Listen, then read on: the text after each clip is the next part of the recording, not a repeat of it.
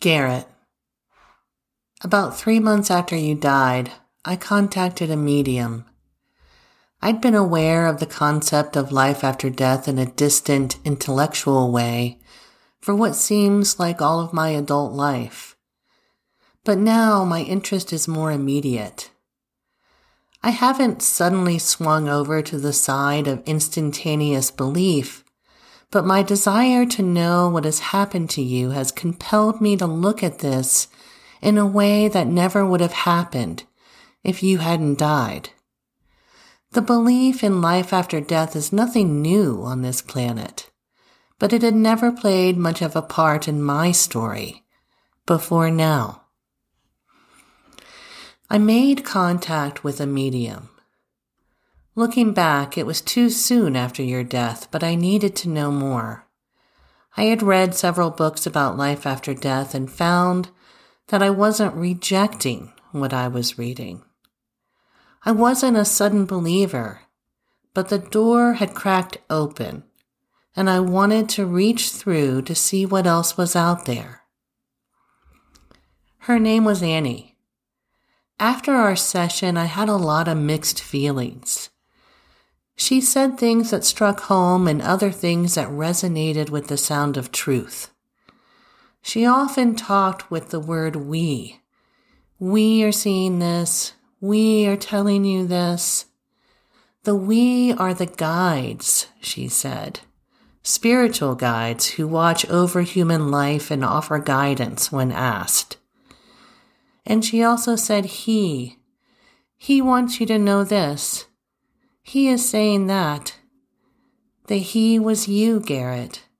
And in that moment, I again did not disbelieve.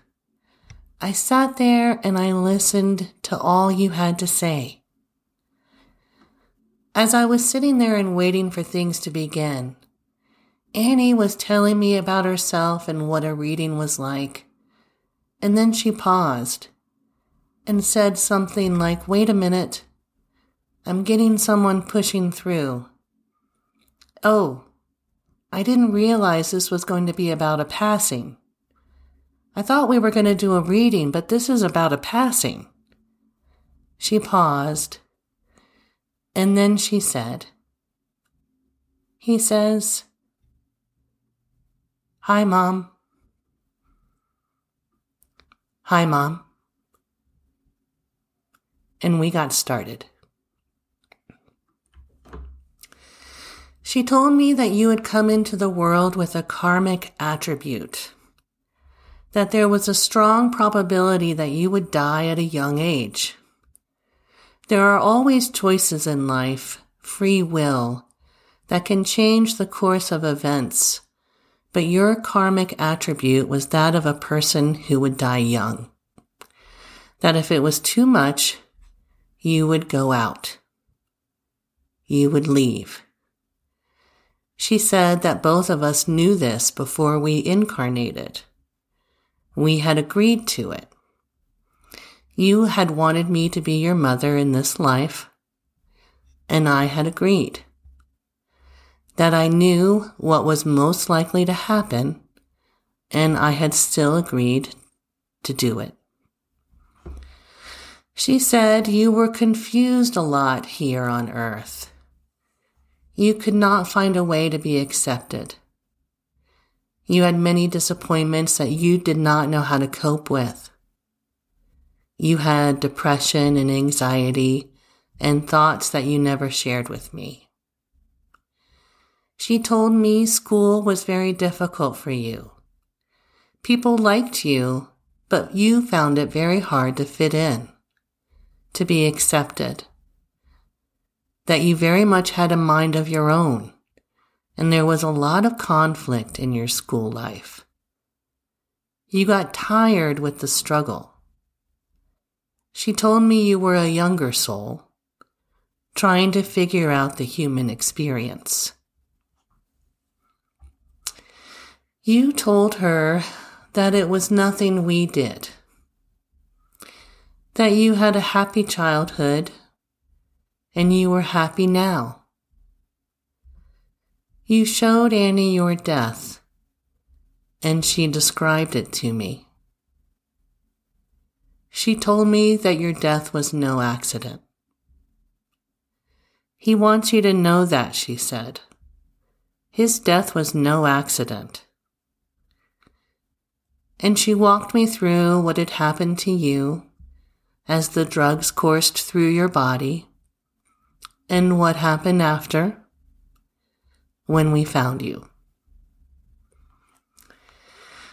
He said, "You were the best mom ever," Annie said. I don't know if that was a gift from you, Garrett, or Annie, but I will take it. He said that you knew him better than anyone, and that you never lost your patience, and you were the best mom he could have ever hoped to have.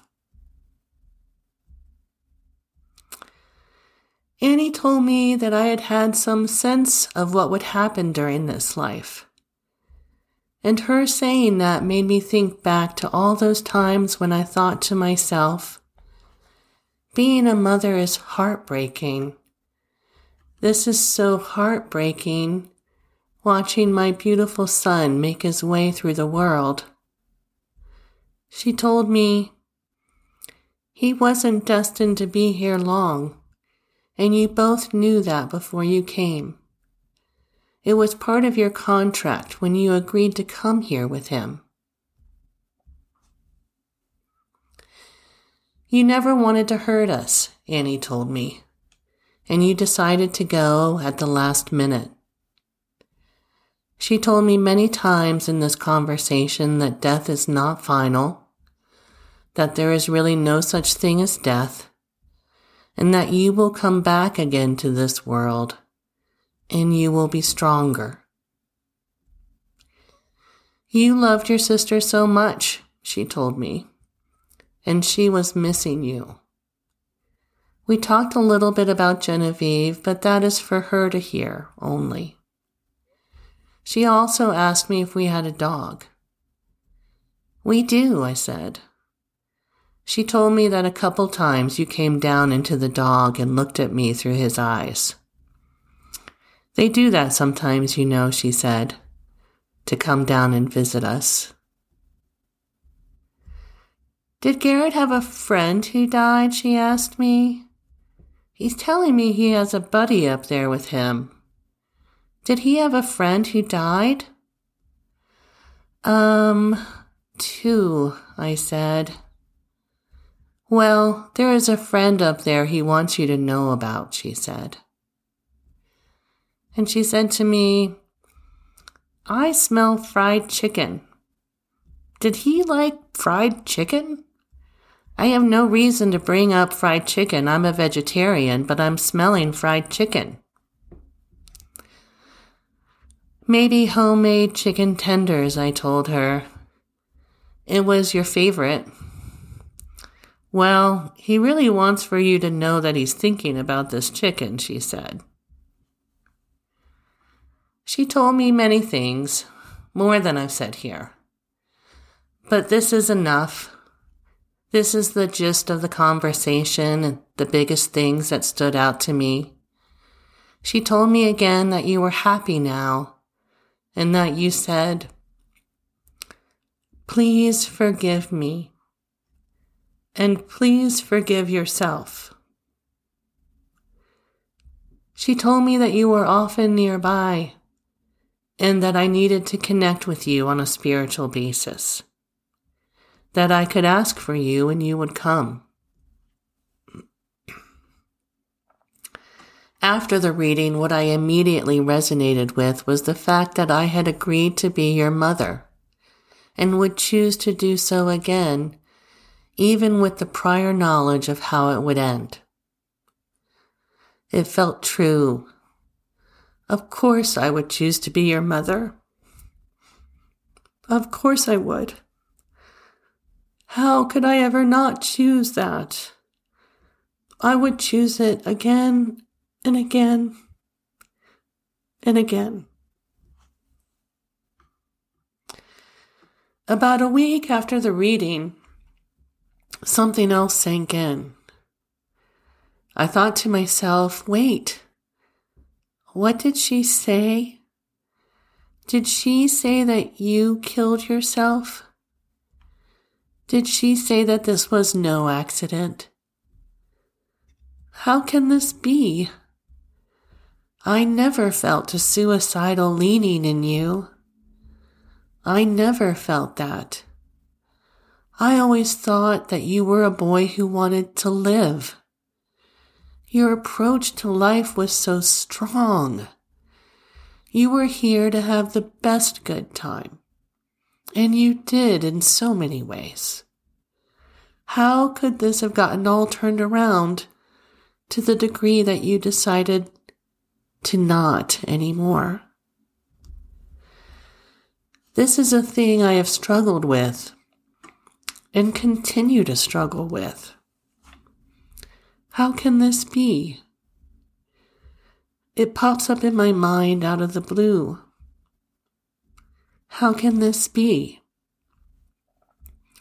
That you would make this choice when I felt so strongly that you wanted to be alive.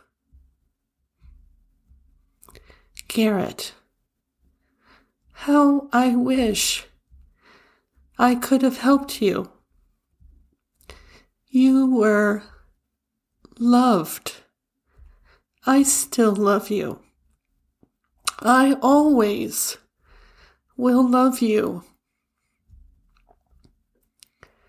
I hear Trisha asking me, do you trust him? Do you trust in his death? And the answer is still no. I don't want to. I haven't found a way to that understanding.